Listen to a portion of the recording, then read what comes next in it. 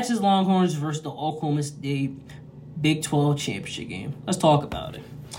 This game, if I had to describe the game, I could just say it wasn't just a complete mismatch. That's literally the best way I could tell you, as the Texas Longhorns, they just single-handedly destroyed the Oklahoma State Cowboys.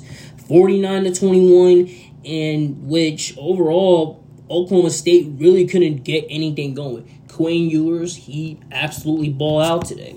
He went 35-46 for 452 passing yards, 4 touchdowns to just 1 interception. Outside that pick, he was absolutely money in every way imaginable. A.D. Mitchell, he was absolutely insane. 6 receptions for 109 receiving yards. You had J.T. Sanders, he had 8 receptions for 105. And overall, those two players, they absolutely did their thing, along with Xavier Worthy, who had 6 catches for 86 yards, respectfully.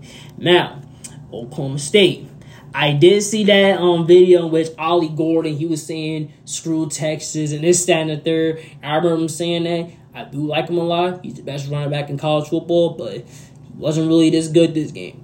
He really wasn't. And I know going back, I know he's going to regret saying that, because after he said screw Texas, the Longhorns just said, oh, we coming for him. We are definitely coming for him. And that's exactly what they did, as he had 13 carries for 34 rushing yards, but only averaging 2.6 yards per carry.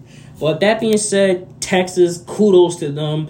Kudos to winning the Big 12. And they could potentially sneak in the college football playoffs tonight. Now, of course, we all saw Georgia, they lost. And we all know Bama's going to get in, so they're going to need some luck.